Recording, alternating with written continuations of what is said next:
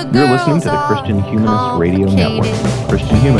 Everyone is precious too, and you might get lucky if you do.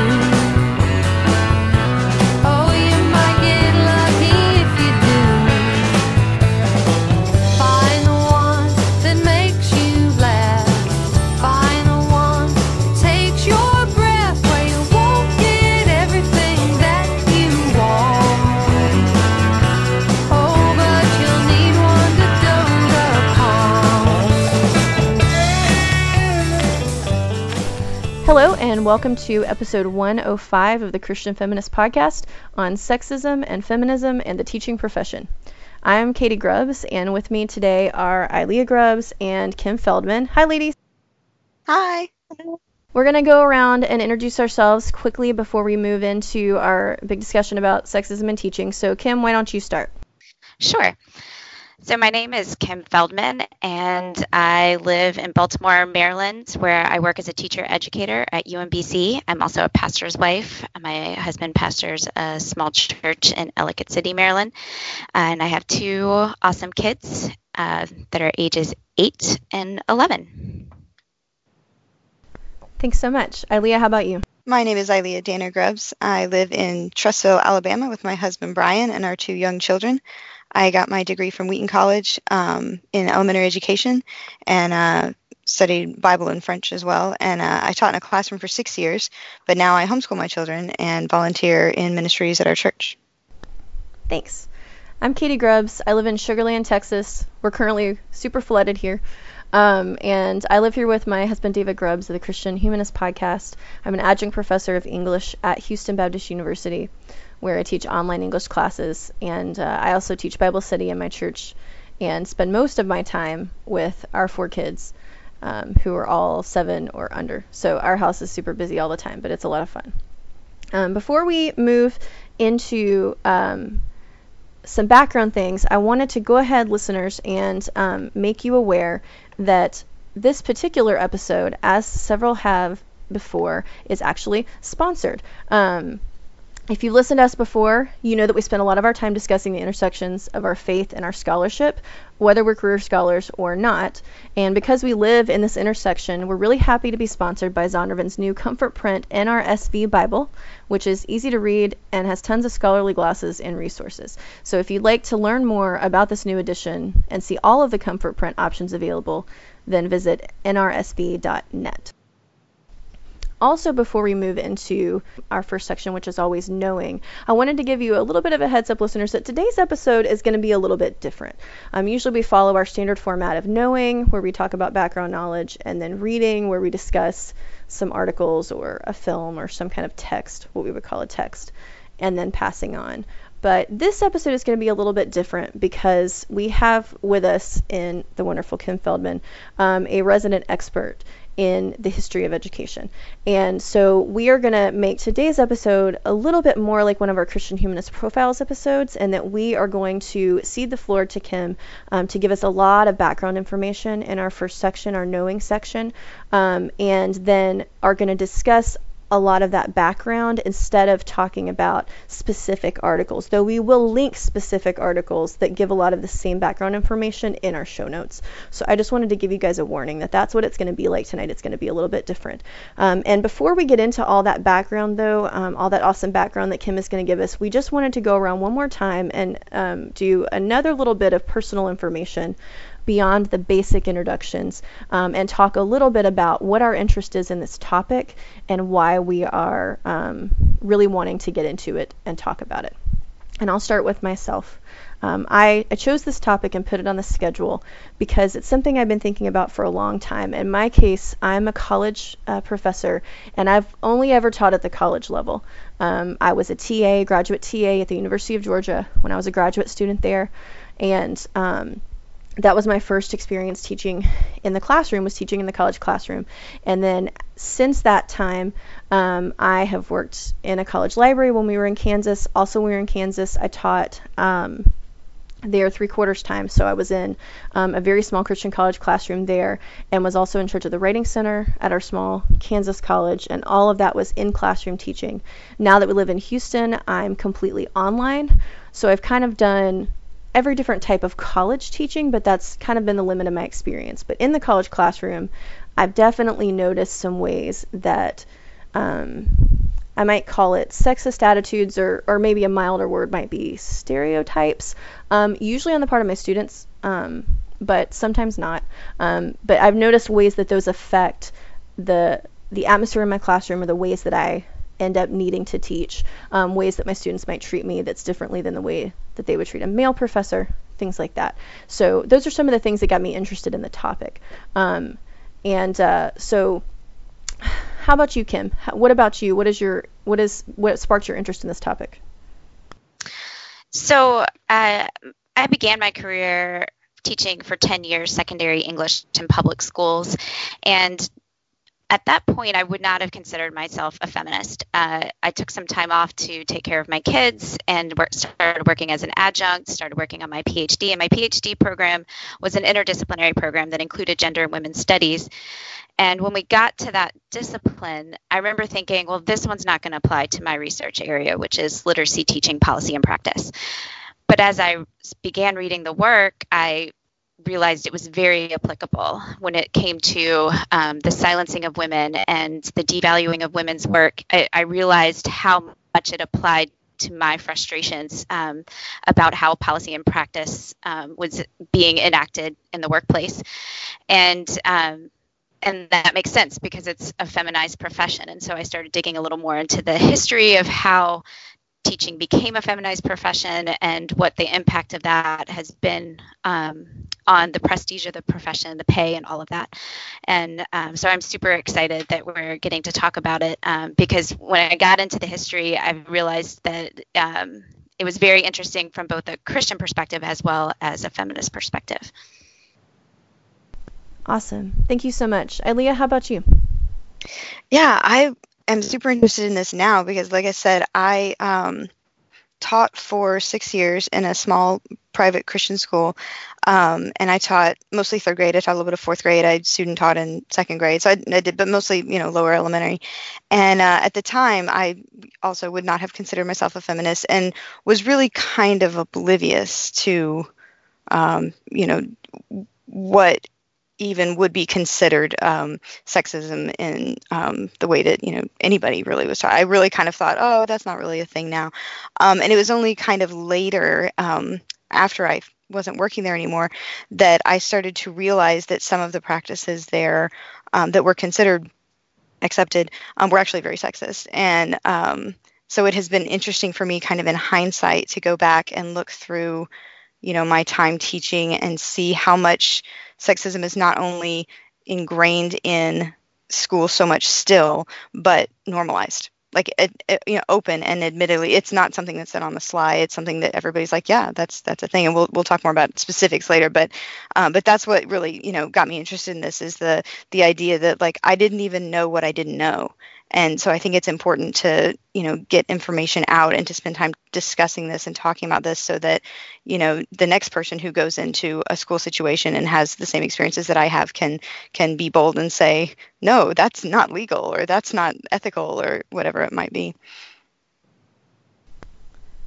Thanks so much. And Kim mentioned feminization of the profession, and I think for a lot of people who don't know anything about the history of education, I think particularly for a lot of my students, they might not necessarily realize that the teaching profession in America has not always been female dominated in terms of numbers and the composition of who's teaching and who's not. So the first question that we're going to throw to you tonight, Kim, is how did teaching go from being all male, kind of in the more distant past, to becoming a feminized profession, at least in America? Yeah, so in the turn of the century, around 1800, well, first of all, there were very few women who were working outside the home. They were definitely working. We all know that they were working very hard, usually in the trade or in the area that their husbands were working. But they weren't, less than 10% of women were working outside the home. Teaching at that time was male dominated. School attendance was not compulsory.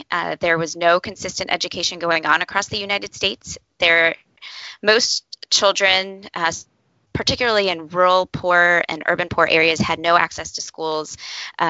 if there were schools, it was either a church who was funding it, or a small community might pool their resources to have a teacher come in and teach the students in a one-room schoolhouse, usually for less than 12 weeks out of the year, maybe 6 weeks in the summer, 6 weeks in the winter. But it wasn't consistent. And around that time, there was, not everybody tells this story of feminization through the lens of a person, but she's very interesting. And so I want to talk a little bit about Catherine Beecher.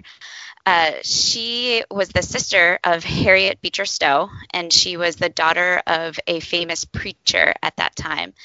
And she was attending a very elite all-girls private school, and to get a sense of her personality, the school had a revival, and she refused to convert.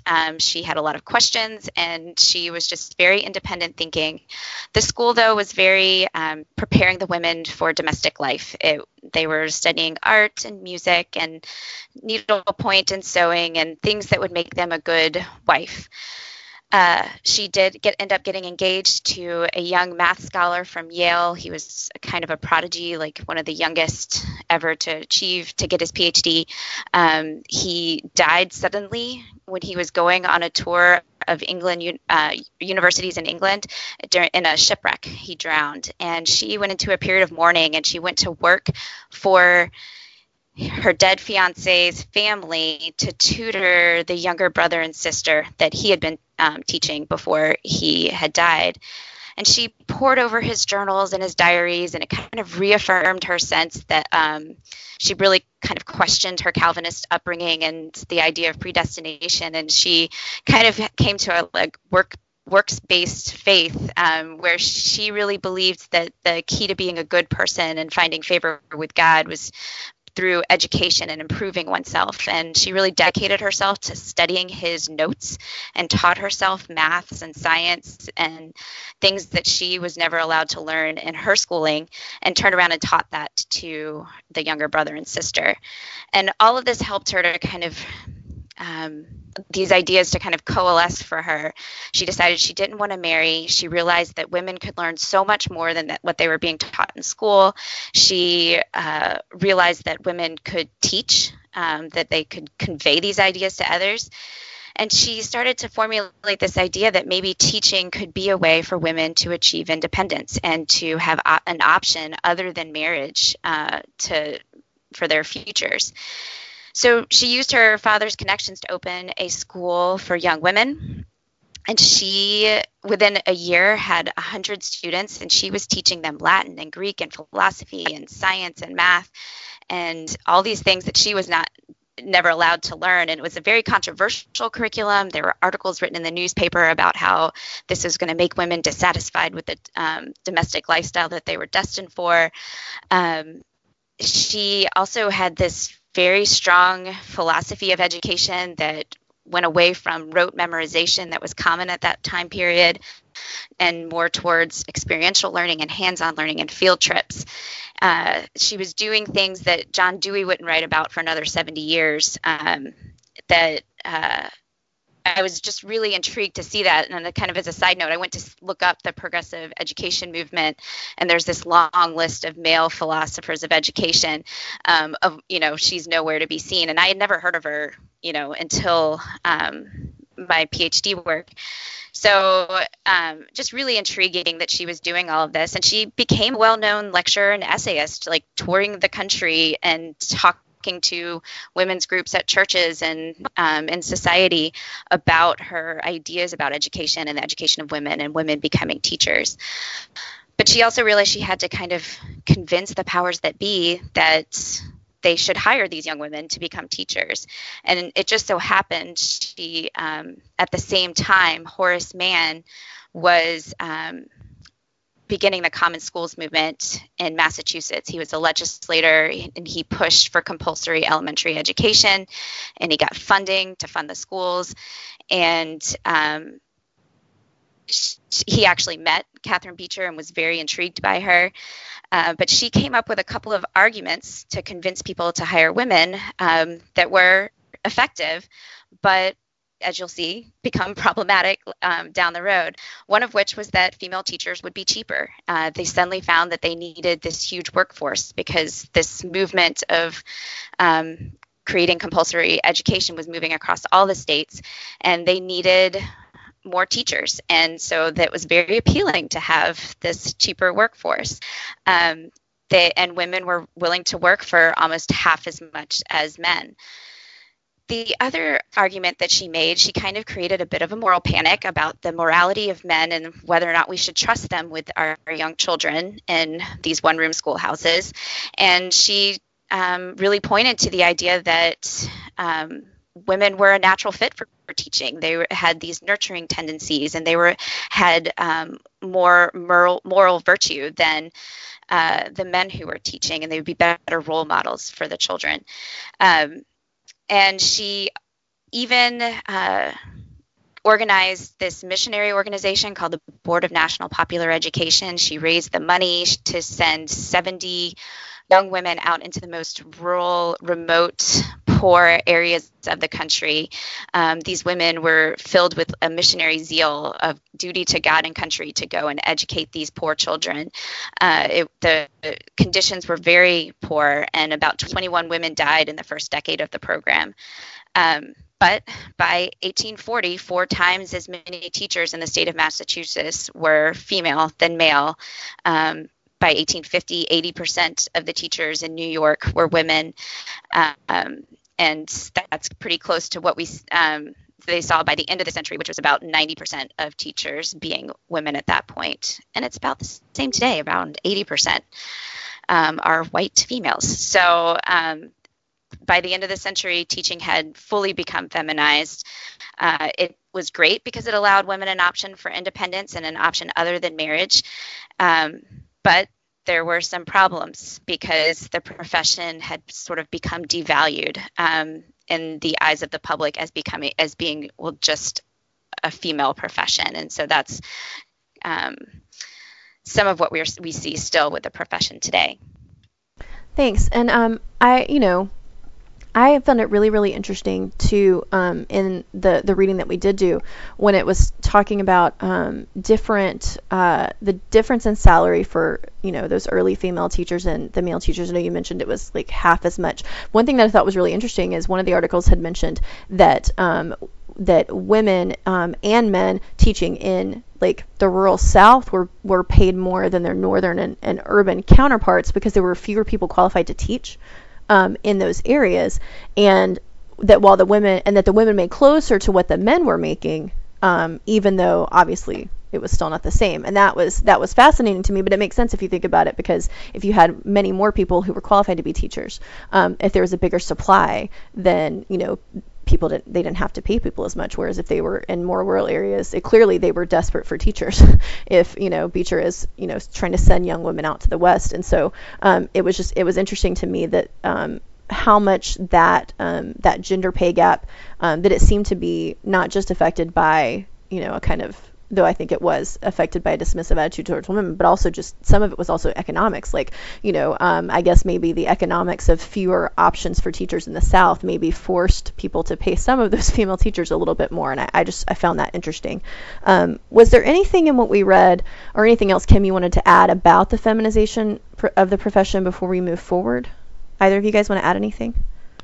I could say real quickly that's kind of piggybacking on what you just said, that the profession did feminize more quickly in places where there were more options for work as well. So like if the men had other options, financial options, then they would go and do that. And so it became feminized more quickly in the places where there were other economic opportunities. So another big thing that was driving I should say affecting the change in the face of the teaching profession, particularly in the 19th century, was early feminism. So tell us a little bit about the connection between the teaching field and early feminism, Kim. Sure. So a big part of the women going into teaching was that it was a viable option for them to have independence other than if they didn't want to get married or until they became married. And there are some interesting links between that early feminist movement and the profession. So Susan B. Anthony was a teacher, and she was just infuriated. She was outraged by how the fact that she was getting so much less pay than her male counterparts. And at one point, she had been teaching for 10 years at a particular school, and the headmaster, who she really admired, he retired, and they put a 19-year-old boy in charge of the school instead of her, even though she had more experience and more education. They gave him the job because they just never heard of a woman being a principal of a co-ed school. And so this further angered her. She would write home about this. And her first public speech was actually related to this. It was at the New York State Teachers Association. 300 of the 500 participants were women at the event, but only men were speaking at the event. And during the second day, the men were on stage lamenting the loss of prestige in the profession. And she asked to speak, and they debated for 30 minutes about whether a woman should be allowed to speak. And they finally let her do it. And I just want to quote something that she said in her speech. She said, "Do you not see that so long as society says a woman is incompetent to be a lawyer, minister, or doctor, but has ample ability to be a teacher, that every man of you who chooses this profession tacitly acknowledges that he has no more brains than a woman? And this, too, is the reason that teaching is a less lucrative position, as here men must compete with the cheap labor of women." And her speech emboldened many other women to speak up at the event. And in the end, they voted to advocate for equal pay for the women, realizing that that if the women were getting the same pay, that it would eliminate that competition for them having to compete with women for that would bring down the value of their own work. So Anthony actually wrote to Elizabeth Cady Stanton about meeting Catherine Beecher. She was very frustrated by Catherine Beecher. She felt like she was kind of strange and had these antiquated ideas, particularly about the issue of women's the equal pay. And Stanton really had no tolerance for Catherine Beecher, but Stanton and Anthony had very different perspectives about teaching. Anthony believed that it was a worthy profession and a great way for women to achieve independence, but she believed that they needed to have equal pay. Whereas Stanton, she had speeches that she delivered that she would encourage families not to allow their children, their daughters, to go into the profession. She felt that they should be seeking out more prestigious professions such as lawyers and doctors. And this is an idea that I think carries over today, not just in society, but among feminist circles as well, that certain professions lack prestige. And I think that's something that I think we really should explore, is why is there this idea that to achieve their full potential that women need to go into STEM fields, they need to go into engineering, they need to go into being a science or a doctor, they don't need to settle on being a teacher or a nurse. And why do we devalue those professions? Is it because the work isn't important to society? Not really. Is it because the work doesn't involve a high level of education? That's not true. In Maryland, you have to have a master's degree within the first 5 years of teaching in a public school. It's extremely intellectually rigorous. It's very complex work. And it's, we know that it's important for society. And I think that's true of a lot of women's work, including working in the home, homeschooling. All of those jobs are not easy. So, this idea of why do we see certain work as less than, and potentially is it because we associate them with women? But that whole idea of equal pay took decades to achieve in the profession, and ultimately, sadly, it was achieved not by increasing the pay for women, but by decreasing the pay for men. So some interesting connections there to the early feminist movement. Something that I think you're so right about that idea of relative degrees of prestige in different fields, I think that absolutely persists today. And that was actually the first thing that I thought when I read that part.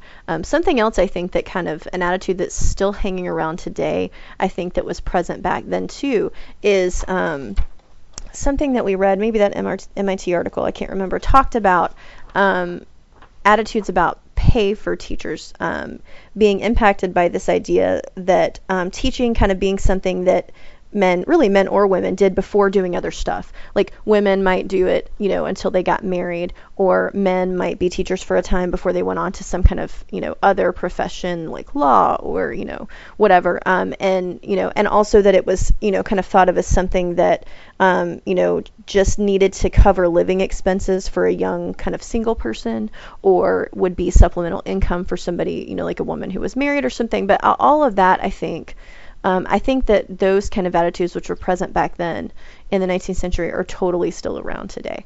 And I think that's one reason that teachers get so frustrated. But we're going to talk about that in a minute. Before we move on to talking about the profession today, was there anything else that either of you wanted to mention about teaching in early feminism?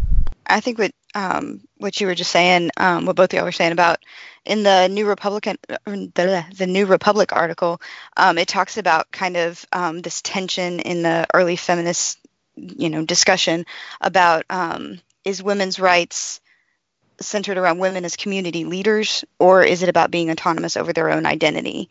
And I really think that is at the core of what y'all were talking about, because, are you considered a feminist if you stay home and homeschool your children like I do? Well, I would say yes, because that's what I choose to do. That's what I want to do. But a lot of people look at that disdainfully and say, well, you're doing a domestic thing. That's not, rising higher in community, prestige or whatever. And I think that discussion is still very much going on today. And I don't know that to me, it's a false dichotomy, because I think that you can absolutely lead your community while also choosing your own destiny. But it's definitely something that, you see the struggle from first wave all the way to present, for sure. Absolutely. Moving into now then, our kind of final big question for this knowing background portion for Kim tonight is, how does the feminization of the profession then still impact the profession today? Yeah, so, it's really interesting how it has persisted, that even as women had other options and could go and do other things, that the profession is still so heavily female. And part of that, again, I think goes back to that devaluing of women's work, where it's often considered more appropriate for a woman to enter a man's field than for a man to enter a woman's field, which is, is a whole area that you could talk about. And still today, because of those early situations, the profession still lacks the prestige and the pay that's commensurate with the level of education and the importance of the work to society. But there's some other interesting issues still going on as well, that administration is still predominantly male, even though the profession is predominantly female, and you have to become a teacher first before you go into administration. But women are more likely to stay in the classroom. And part of my research was doing interview studies, and most of the women that I interviewed, they preferred the classroom. What kept them in the field was their relationships with students and working closely with students, and they did not want to be removed from the students, and so they wanted to stay in the classroom. But the end result was that men were making all the decisions for how the classroom should operate. Men tend to go into administration roles partly too because of the need for higher pay, because they are still expected oftentimes to support their families, and they can't do it on a teaching salary, and so they have to go into administrative roles. But still, it creates this really interesting power dynamic where it is this male-dominated leadership in the profession. There's also some interesting things going on with the pay because of those early ideas of teaching as being a missionary, a calling mindset, that you're doing it out of duty to country and duty to God. People still see it as, Well, people don't do it for the money. They do it because they want to make a difference. They do it because they love children. There's all these ancillary benefits, so they don't really need the money because the job is so rewarding in and of itself, which is actually true. I mean, that's part, why I never complained about it, because I actually loved my job and it was never boring and it was always meaningful. But the end result is really disempowering for the people who are in the profession and depending on it for their livelihood. I also found it interesting in my research personally, just the ongoing silencing of teachers. So feminist research talks about how women, when they don't feel heard, they begin to self-silence. Like, why bother talk if nobody's listening? And many of the teachers I talk to, I ask them a lot about, when you disagree with policy, do you speak up about it? Who do you talk to? And do you get involved with policy making? And a lot of them were like, I don't feel like anyone's really listening, even if I tried, so I just don't bother. There is also some fear. There's definitely fear of losing a job that they love, but they really just felt like no one was listening. And when I asked them, what is the one thing that you would say to policymakers if you could talk to them today, they would say that they should listen to teachers. But ironically, they didn't have any interest in trying to talk to policymakers because they didn't feel like they were ever really heard.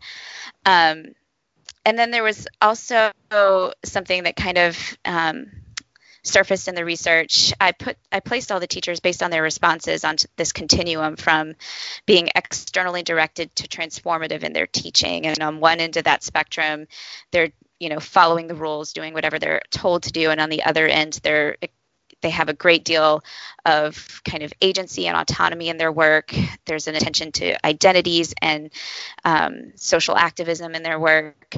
And these teachers were all award-winning teachers, so they definitely clustered towards the transformative end. But some of the most transformative teachers were the white males that were underrepresented in the study. There were only 3 of them, but they were all pushing that envelope of just doing whatever they wanted in their classrooms. And I thought it was, the sample size was too small to draw very many conclusions, but I definitely raised questions about the extent to which they feel more freedom to do what they want in their classroom, and to what extent they are given more freedom to do what they want in their classrooms.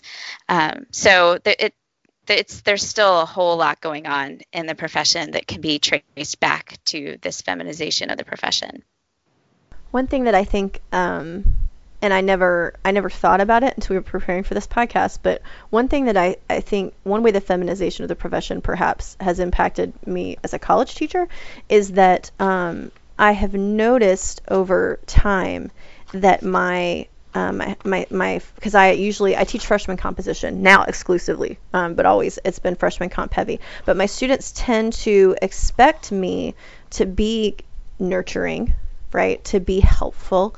And I wonder how much my students have, absorbed stereotypes about, what type of woman teaches, or, those kind of missionary or mothering ideas, if they've absorbed those from the culture and that's why they have those expectations of me. Or I also wonder if maybe they had teachers in high school who were like that, and if any of those teachers were putting on that more helpful, nurturing attitude because they were expected to. Because of all those ideas about teaching as a calling and, and nurturing and all that kind of stuff. And it's always really kind of funny and / sad. And I don't see it now because I teach online, but when I was teaching on campus, my students would always seem to like me a whole lot right up until they got their first papers back and would see their grades. And because they would see me, a young female teacher, I'm a pretty bubbly person and, very friendly in person. And they would always then interpret that as sweet, kind, nurturing. She's going to be great. This is going to be a piece of cake. And then they would get the papers back and realize, oh no, Dr. Grubbs is rigorous. and this grading, this is a terrible idea. And then the honeymoon would end, and you could see it in their faces. And I always wondered what that was about, but maybe part of it is because they look at me and all those stereotypes kick in that they've absorbed about the feminization of the profession and what teachers are like or what they should be like. It's interesting. I was kind of feeling that as a possible cause for that attitude. And that kind of, just to move then now into our discussion time, have you ever seen some of these things about feminization of the profession or stereotypes or any of that stuff? How has that played out in your lives, or how has that caused you to experience sexism in the classroom, either one of you? Yeah, I'll jump in. So like I said, I started teaching a year after I graduated college, so I was pretty young, and I was at a small Christian school, so it was a close community. There were only 2 third-grade classes and pretty small classes and everything. And it was well known and openly discussed from the beginning in my school that the male teachers were paid more than the female teachers because, of course, they were the breadwinners of the family. So they had to be. It was an open discussion. Yeah, and it was not until years after I stopped teaching that I realized that that is illegal, and that is, of course, not ethical either. And but it was a given that the men they have to, we all have husbands that are working, so we don't, But there were women who were teaching there who could not afford to send their children to that school because of how expensive it was and how little we were paid, and we were paid far less than even public school teachers because it was such a small school. But it was considered all right because, we weren't really making money. It was just kind of on the side, And I also remember, and this is just a couple of instances, but I also remember a conversation at lunch with a couple of my friends who were fellow teachers, and the headmaster of the school who was there, who looked at us and said, and it was a man, he said, now y'all don't get pregnant right now because we don't have the money for subs. And at the time, we were like, no, we're not, okay. But then later I realized that also illegal. So, it was just things like that like, I didn't know that was wrong. It was just so much ingrained in the culture. And, I don't know, I was young and kind of oblivious to laws as far as things like that go. And I wish that somebody in my college classes had told us, these are your rights as teachers, and, these are your rights as female teachers, especially, these are problems that some female teachers have. If this happens, this is what you should do about it. But yeah, those are just a couple of the things that when you were talking, that I was like, oh yeah, no, I recognize that. And the whole thing of teaching as a mission, boy, that goes double in a Christian school. You are considered, on the mission field, and it would be ungrateful of you to say anything about the pay or, about trying to negotiate for a higher pay. That was not an option, because, you are in the ministry. And it is often couched in those terms. And so you are expected to be doing this, as a ministry, that, you're expected to take whatever's offered and be not only like okay with it, but be grateful for the opportunity to, minister there. And I have to say, like, as a disclaimer, like, I loved my time teaching there. Like, I really did. I don't want it to sound like I was, some kind of bondservant or anything. I adored my classroom. I love teaching in any capacity. So, I enjoyed it very much, but there are definitely things that I look back and wish that I had known more, so that I could have spoken into that a little bit more. Wow. So I could definitely relate to that idea of being ungrateful.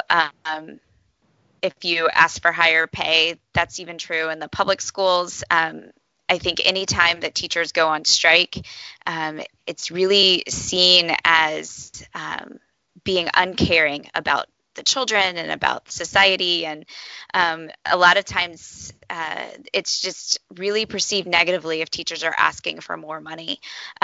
And I think one of the things that was really effective about some of the more recent strikes is that they really focused on what was best for students. And they said, that they weren't just striking for better pay, but they were striking for better resources for their schools and for their students and class sizes and things like that.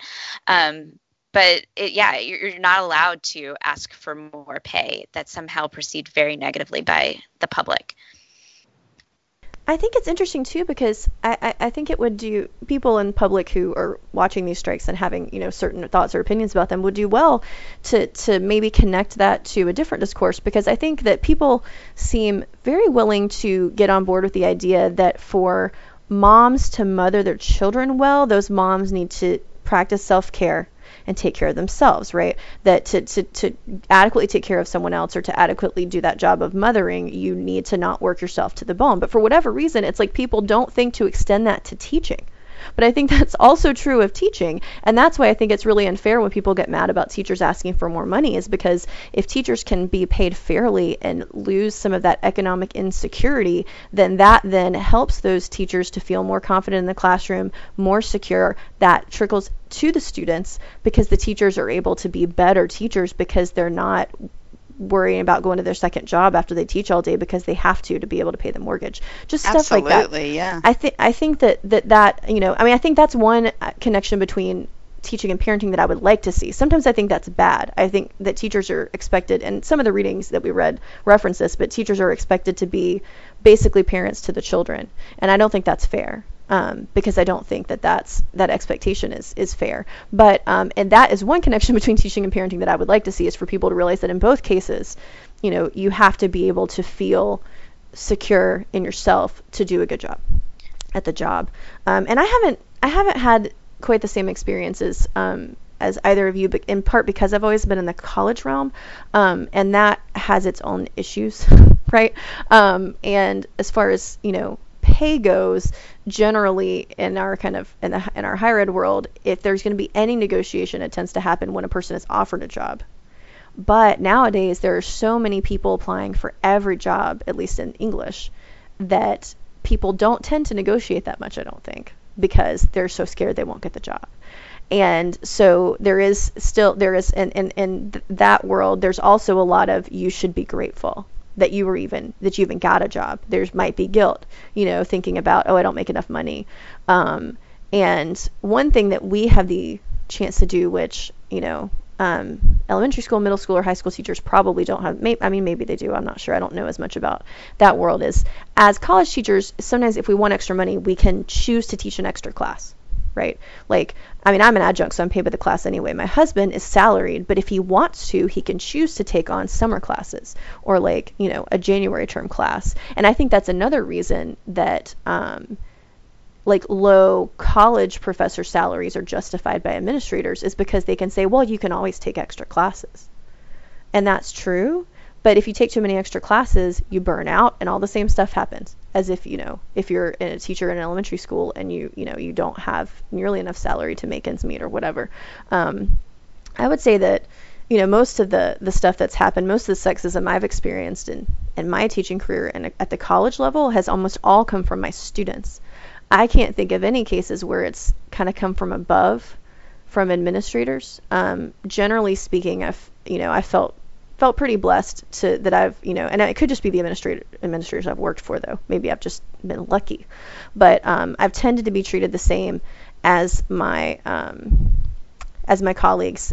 The one case I can think of when someone who was not a student made me feel like I was, like I was being treated differently, is because I was a woman. Is one time when I was still teaching on campus as an adjunct, I was on campus and I went to visit my friend Emily, who teaches with David in the English department at HBU. She's full-time, but we don't see each other a lot, and we were talking to each other. In this case, we were not talking about class. We were talking about babies, because she had her first baby, and she was asking me some questions, and I was telling her, some stuff that worked for our baby. We were talking about family. Okay, maybe woman things, whatever. Well, a male teacher who's a friend, he's not an enemy of mine. I would see him around campus. I've always thought he was a nice guy. Sticks his head in the window, in the door, and says something like, "Oh yeah, you're just in here talking about babies." And I got so upset, because one, this guy has 4 children.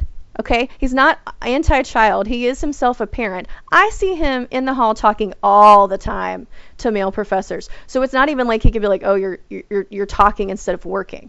No, he just stuck his head in to make fun of us for talking about babies because we're women.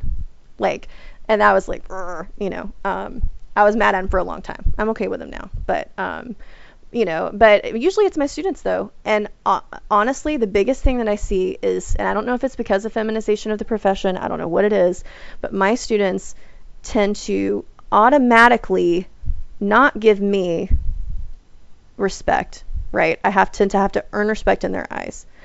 Whereas, and I know because we talked about it a lot, David automatically gets respect. And I don't know have a question about that, Katie. Okay. Is it mainly your male students, or is it across the board male and female students? I would say across the board. Interesting. Yes, yeah. It's not my female students a lot of times like me, like personally, but it's across the board with my students where it's male and female students who expect me to give them a break. They are much more likely to be chattery in class. And it might not just be because David's male. Some of it might be because he has like the beard of gravitas, right? He's got this big bushy beard with gray hairs in it, and he has his spectacles, and maybe they feel like, oh, he looks more professory. But and the biggest way it plays out, honestly, is in classroom management, because he is very relaxed with his students, but that's because he can be. Like, he can be very relaxed in the classroom, and they still give him respect.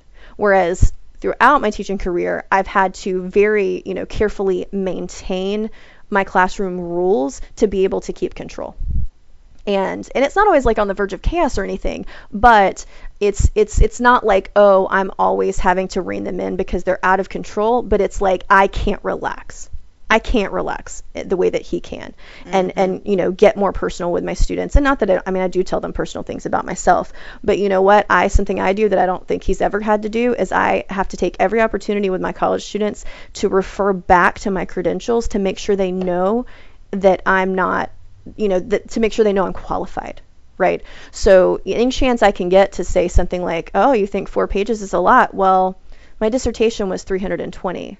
So, that's amazing. And not to make them feel horrible, but basically just to remind them, hey, this is why I'm here. And I told a friend of mine the other day I've been mentoring a first year teacher this year. She started teaching at the college level, and she has a master's degree, but her master's program was not focused on learning how to teach. She was in a program that was all kind of content based in the humanities. So she didn't have any training on how to teach. And then she got thrown into the college classroom. And she's about 24. And she's had a rough year. And I've been trying to help her. But I told her the other day to do that. I said, this is what you have to do. You have to make sure they know that you are qualified. Or they're going to try to walk over you because you're a young woman. And I hate that I have to say that, but I have to say that. Because they will. And so it's frustrating. And that's kind of where it's come through for me. And I don't know, David says sometimes that he wonders if his students grant him more respect, in part because they've had fewer male teachers. So it's more of a novelty. I know that's true in the elementary, for sure. Okay. Like the elementary male teachers are a novelty, and the kids are like, yeah. Yeah. And that could be part of it. And again, a lot of times it's not outright hostility from my students. A lot of times it's more reminding them I'm Dr. Grubbs. Or every now and then one of them will say something like they'll call you, what is it? It's like what it's like what little children call preschool teachers. Like my woman I've been mentoring, she said the other day one of her students called her Miss Maryland. She's like, no. Like, that's not okay. That's, you're not 3. It's just stuff like that. But I had anyway, I was having to urge her to basically make to say, because she has had some outright disrespectful students this semester. And I said, you kind of just have to say, I didn't go through all the work to get a master's degree to deal with this. So you're going to need to just go. But just to remind them that I'm not here because I like you particularly, right? Like, I'm not here because I'm a missionary. I'm here because I'm qualified and I enjoy the work, but I'm not enjoying it right now because of the way that you're behaving, so just stuff like that. And, I'm sorry, that was a lot. All that stuff has been dredged up for me. Again, I haven't had those experiences nearly as much as the longer I've been teaching, because I've gotten more confident in myself, but I've been reliving it all with her because she's a first year teacher. right? And she's very young. She doesn't look much older than her students, and so she's getting all of it. Everything they can do to be disrespectful, she's getting all of it this year. So it's been kind of tough. But I've been talking for a long time, so I wanted to ask, do either of you have a question that you would like to ask the group that we can all respond to? I do want to jump in really quickly just to share, because I did move into the college setting, and I what it did for me was realize how oppressive the high school teaching was. Like it had been so normalized, similar to what Ilia was saying earlier, for me that I didn't question, and because I loved my work so much that I didn't feel the need to complain about the working conditions. But now that I'm at the college level, it's so true as far as like the people above and my colleagues. It's so much more autonomy and trust and respect for family. My department is very, very clear that your family comes first. You have a sick kid, you work from home. You have kids off for the day, you need to bring them to work, that's fine. Like there's just so much support for me as a mom, and that in my department, which, as a teacher, you felt constantly guilty if you stayed home with a sick kid, or you couldn't leave. You couldn't, during your planning time, during your, when you're not teaching, like you had to be in the building. Like it was just so structured, the lack of autonomy, the lack of respect for our expertise. The idea of negotiating for my salary was like something I have no interest in business. Like that's not something I want to do. So I loved that they just had set salary for high school teaching. But I never like questioned the idea of how disempowering that was for us to not be able to negotiate our salary, and the fact that I was paid the same amount as a teacher who wasn't investing as much time in her work. So yeah. And for me too, it's only come from the students. Like the students, the way I see it is, I'll get emails questioning my grading a lot, or what can I do, after I've turned in 5 assignments late, is there anything I can do to get my grade up to an A? And you're like, what? Yep. What? Every semester. And I'm like, and I have questions like, are they doing this? Would they have done this with a male professor? Like, what is it about me that thinks that this is an appropriate question? But then the other thing, I've had some mansplaining emails too. Like I had a student email me to explain to me how I should go about my grading, and I was like, you realize I'm teaching about pedagogy, What? and that I my gosh, have a reason for why I graded it that way. Wow, but it was wow, a wow. lengthy Literally email. open right now. I just forwarded it to my boss, and I was like, I'm sending this to you because I can't respond to it right now. And she emailed back, and she was like, don't respond, because she knew there was no way I could respond appropriately. And, it was so interesting, too, because with this particular student, we raised concerns at one of our group meetings, because we talk a lot, as we were deciding where to place our interns and things for student teaching. And the male professors who had taught him had no problems with him. But at one point, this particular student was talking to me, and another professor came in to rescue me, because, just to say, hey, I need you for something, because she was so upset about how he was speaking to me. So we had to work with him, because he was going into a female-dominated work environment, and we knew it wasn't going to fly. And so we had to put it into an action plan for him to think about his tone and what he was saying. Wow. I mean, it's great that there was a plan for that, but it's sad that has to be how it goes, What other questions? Do you guys have any questions you want to pose, or anything? Do we want to go in any different directions based on what we've already said? I was just going to bring up that I really liked one of the articles talked about the intersectional approach of the educational kind of history, the history of education.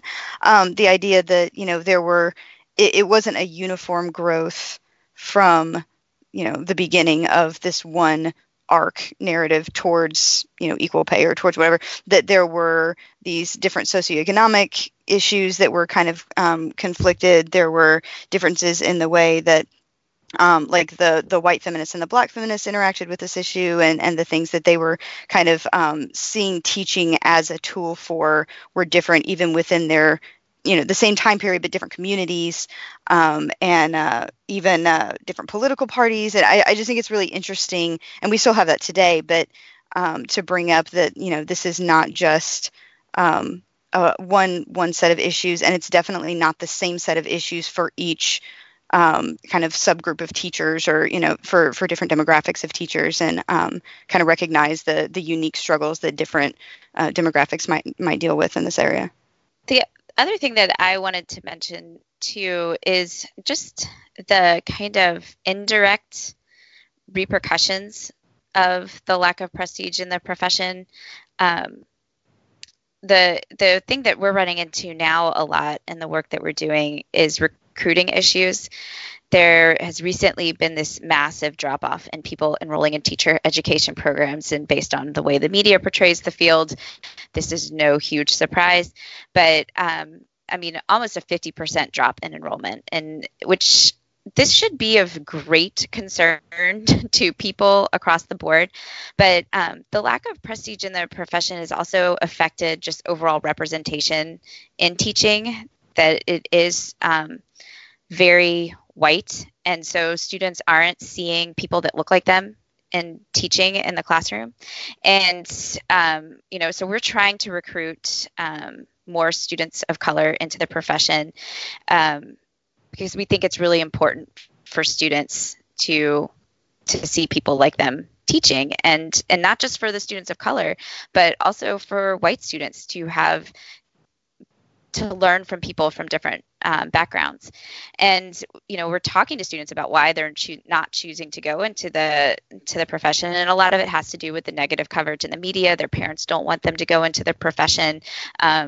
A lot of them, if you are a first generation college student or you have student loans, then you don't see it as being lucrative enough to make ends meet.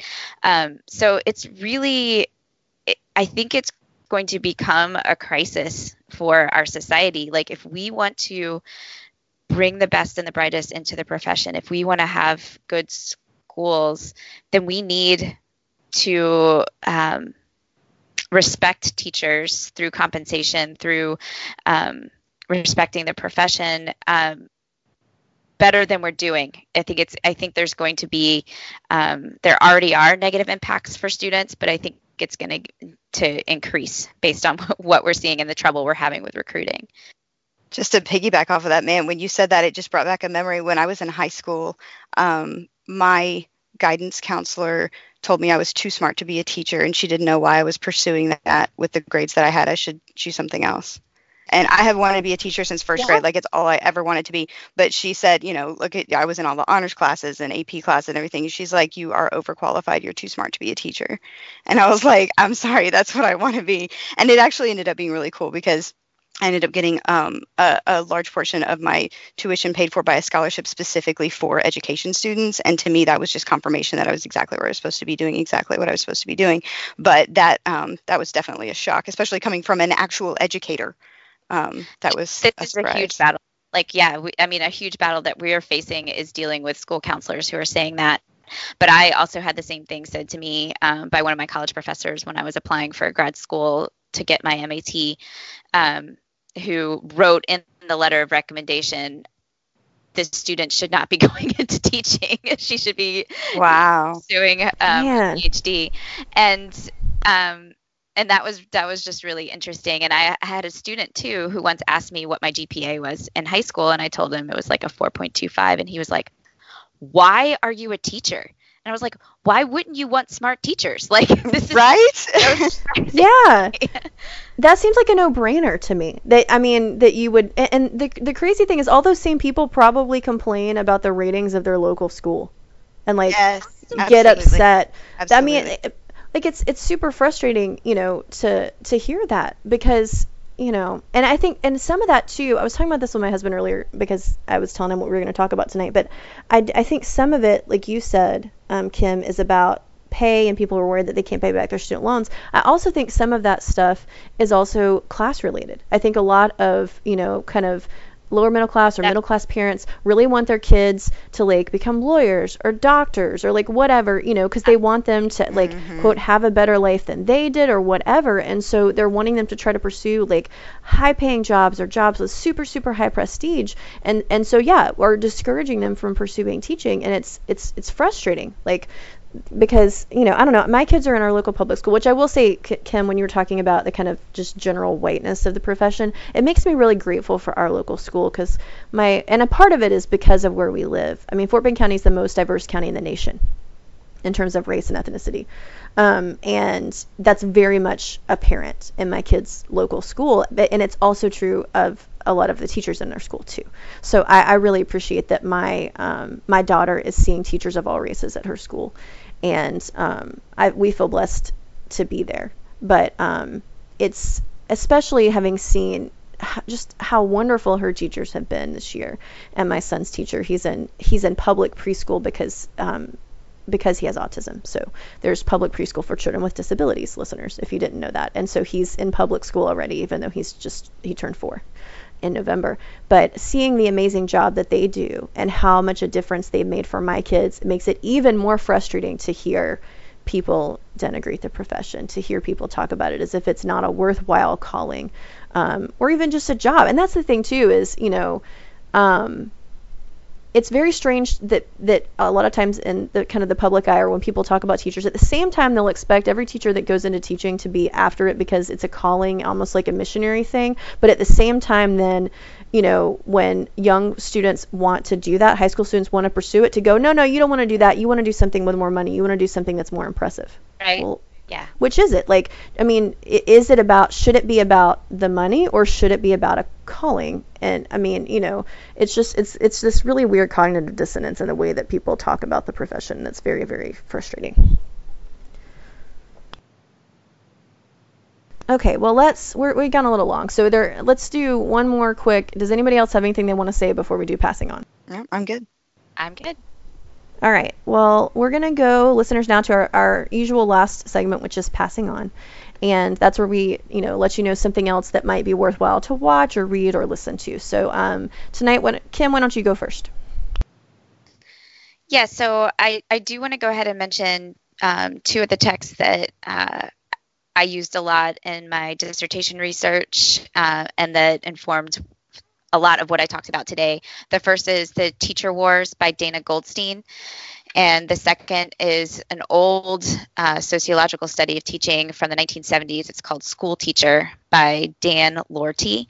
I would recommend those to anybody who's interested in learning more about the history of teaching, particularly in the Teaching Wars. The Teacher Wars. There's another chapter that's fascinating about what happened after Brown versus Board of Education, when all of the teachers at the segregated schools, the black teachers, were pretty much fired, even though they typically had higher levels of education than the white teachers, because the white parents didn't want their children to have teachers of color. And so, which has led to part of the problem we're having today with recruiting and increasing representation in the field. The other thing that I just have to share, like just for fun, that's not related to the topic, because I want it to be a topic in the future, but I need more of you guys to watch it first, is a really random Korean show that my husband found on Netflix because he's got a current fascination with all things Korean. And it's called Strong Girl Bong Soon. And it's a Korean superhero. She's got super strength, and it really gets into some interesting things. Like if she doesn't use it for good, like if she uses it in selfish ways, she'll lose her power. But she ends up doing really addressing a lot of the treatment of women in Korea, which apparently is really terrible, the way they're treated. And so she just really gets on this kick about people are taking advantage of the weak, and it's my responsibility to stop them. And I think it could be a fun future episode. So some of you need to watch it. You'll have to put it on the schedule for next year. to give us time to get caught up. Leah, what about you? What are you recommending tonight? I have two. I have a blog post. The blog is called Curmudgecation, which is fantastic. But the specific post that I'm referencing is called There Is No Teacher Shortage. And it really speaks to a lot of the things that we've been talking about, that, the press talks a lot about that there is a teacher shortage and there's not enough teachers, but there are plenty of teachers available. But we have created such a hostile and toxic work environment in a lot of these schools that they call it an open-ended strike, where teachers are walking out one at a time. I'm talking about how we can't retain teachers in the public schools, especially because it's not a tenable work environment, that we've underfunded them, we've aided them, and all these things. So it's a really powerful piece. It's not long, but it is a very powerful piece about how even just the language around how we talk about this issue affects our perception of the issue. And then my second recommendation is, it's actually a book called Parenting Beyond Pink and Blue by Christia Spears Brown. And it is not a teaching book per se, but one of the things that I said earlier was that I did not know what I did not know, and that I think it's really important to teach children and as they become young adults to recognize gender stereotypes, gender disparities when they see them, and to be raised to be more aware of that. And this is one of the best books on kind of getting beyond the typical stereotypes. And it talks about, children birth through middle school. So it's a wide swath. But even as a teacher, this book, I read it before I had kids. This book was helpful to me as a teacher to kind of look at some of the gender stereotypes that I took for granted in my classroom. Things like, well, boys are more active, so you just got to, let them have a little more wiggle room. The girls, you can expect them to, things like that, that's kind of the common knowledge, and how that's actually very sexist, and how that's not fair to either gender, really. And so even though it says parenting, it really is just kind of, dealing with children in general beyond Pink and Blue. And I highly recommend it. It's a really good resource. Thanks so much.